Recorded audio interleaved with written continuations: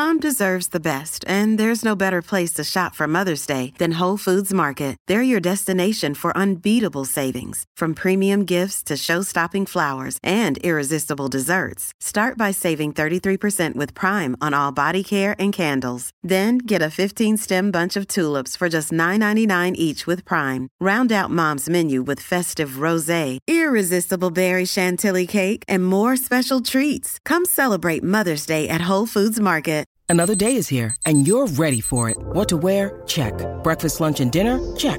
Planning for what's next and how to save for it? That's where Bank of America can help. For your financial to-dos, Bank of America has experts ready to help get you closer to your goals. Get started at one of our local financial centers or 24/7 in our mobile banking app.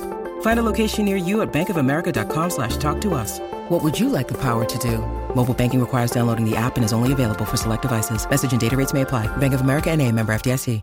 Want to witness the world's biggest football game? Head to iCanWin.com.au, predict Australia's score with a crystal ball, and it could be you and a friend at the FIFA World Cup Qatar 2022 semi-finals, all thanks to McDonald's. Maccas, together and loving it. TNCs apply. G'day, Mike Hussey here, but you can call me Mr. Supercoach. KFC Supercoach BBL is back and there's 25 grand up for grabs. So what are you waiting for? Play today at supercoach.com.au. T's and C's apply. New South Wales authorisation number TP/01005. And there was a couple of texts left in the text machine yesterday that I thought it would be good to get to just this morning. One here from Goose. It's a tough one, as we want our kids out there playing sport. On the flip side, we hear of the health effects of sitting around doing nothing in front of a screen. Inform and let people make their own choices. And Baz, we had a bit of that yesterday, didn't we? That sort of sentiment. Yeah, we did. Look, it was a little bit split, to be fair, with our feedback around the players come into the game aware of some of the risks involved, and then the flip side of that was that the organisations need to do more to be able to safeguard players with concussion in particular. But yeah, it's quite a polarising topic, isn't it? It's sort of I don't know where I sit on it, to be honest. I'm not probably at the coalface of it like you were, and I'm not sure whether you've had, mate, guys that you played with that you could say, he really, his body and his mind were put under severe pressure because of the problems with concussion and stuff. Was there guys that you could straight away just think? There's plenty. I think of a guy, Binya Fiaki. He was at the Chiefs. I played with him.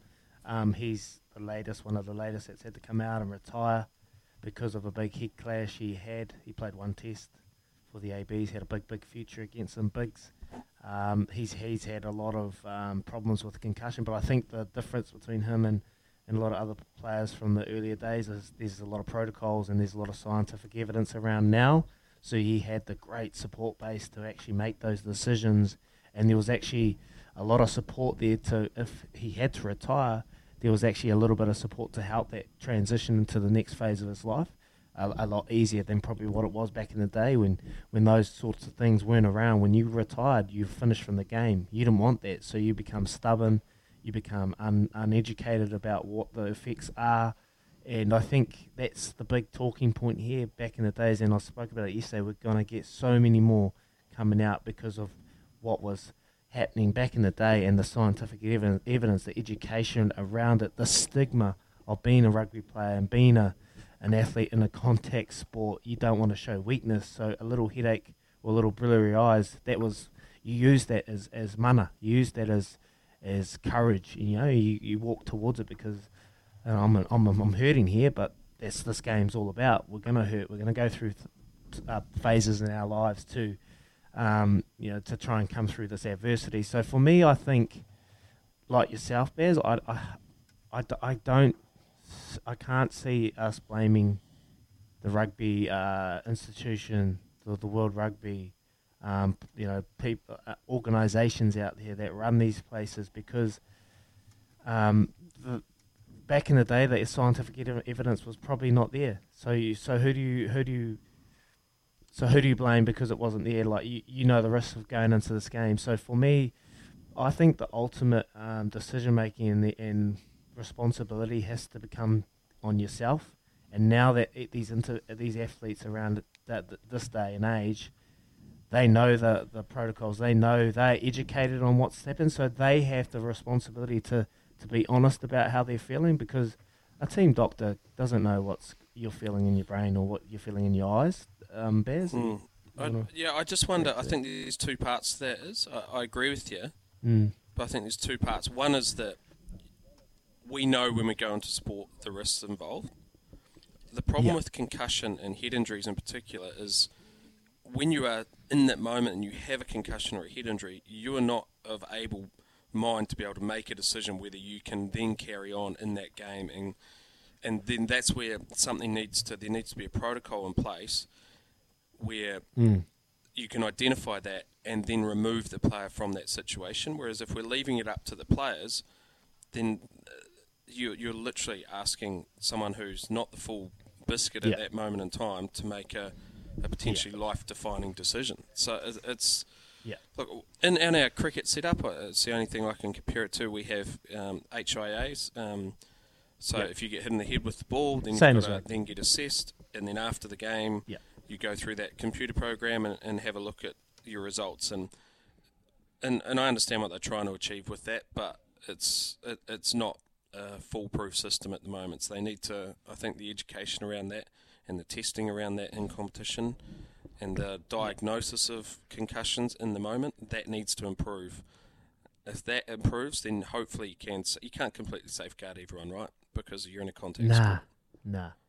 Yeah, but that's no, the you thing can't. I'd I love say. it. And that's I spoke about it. There are those designated people on the sidelines with the camera that are looking for situations when your head gets knocked and you get a little bump to the brain, and so they pull you off and you do the HIA. And if you've done the HIA, they're probably hard to pass when you're normal, let alone when you got a little bit of a dizzy head or you can't really think. Remember these numbers and count them backwards, man. I couldn't even do that in high school, so let alone when I'm on the rugby field. I had one and I failed straight away and I wasn't even knocked out. So they are designed to be tough, and that's the thing. But I just think you got to be honest. And look, I just go back to when I was playing and I was knocked out, I was dazed, but I was like, nah, I'm all right because I'm a stubborn. I don't want to show weakness. That's the whole thing. You just got to put your brain and your body first, because longevity in the game is more important than just the 80-minute game of footy or game of cricket. So, yeah. Spot on, mate. That's my thoughts, we'll Baz. Back to you, brother. Yeah, I like it, mate. We'll pick that up later on as well. That's really interesting thoughts there is. There's one quick text here as well from Aaron. Biggest problem now is everybody is bigger, stronger and faster, but you can't make your head stronger. Good point, Aaron. It is 6:31 in the morning here on Baz Nizzy for breakfast. It's Trudy with the news for Kubota. Together we're shaping and building New Zealand.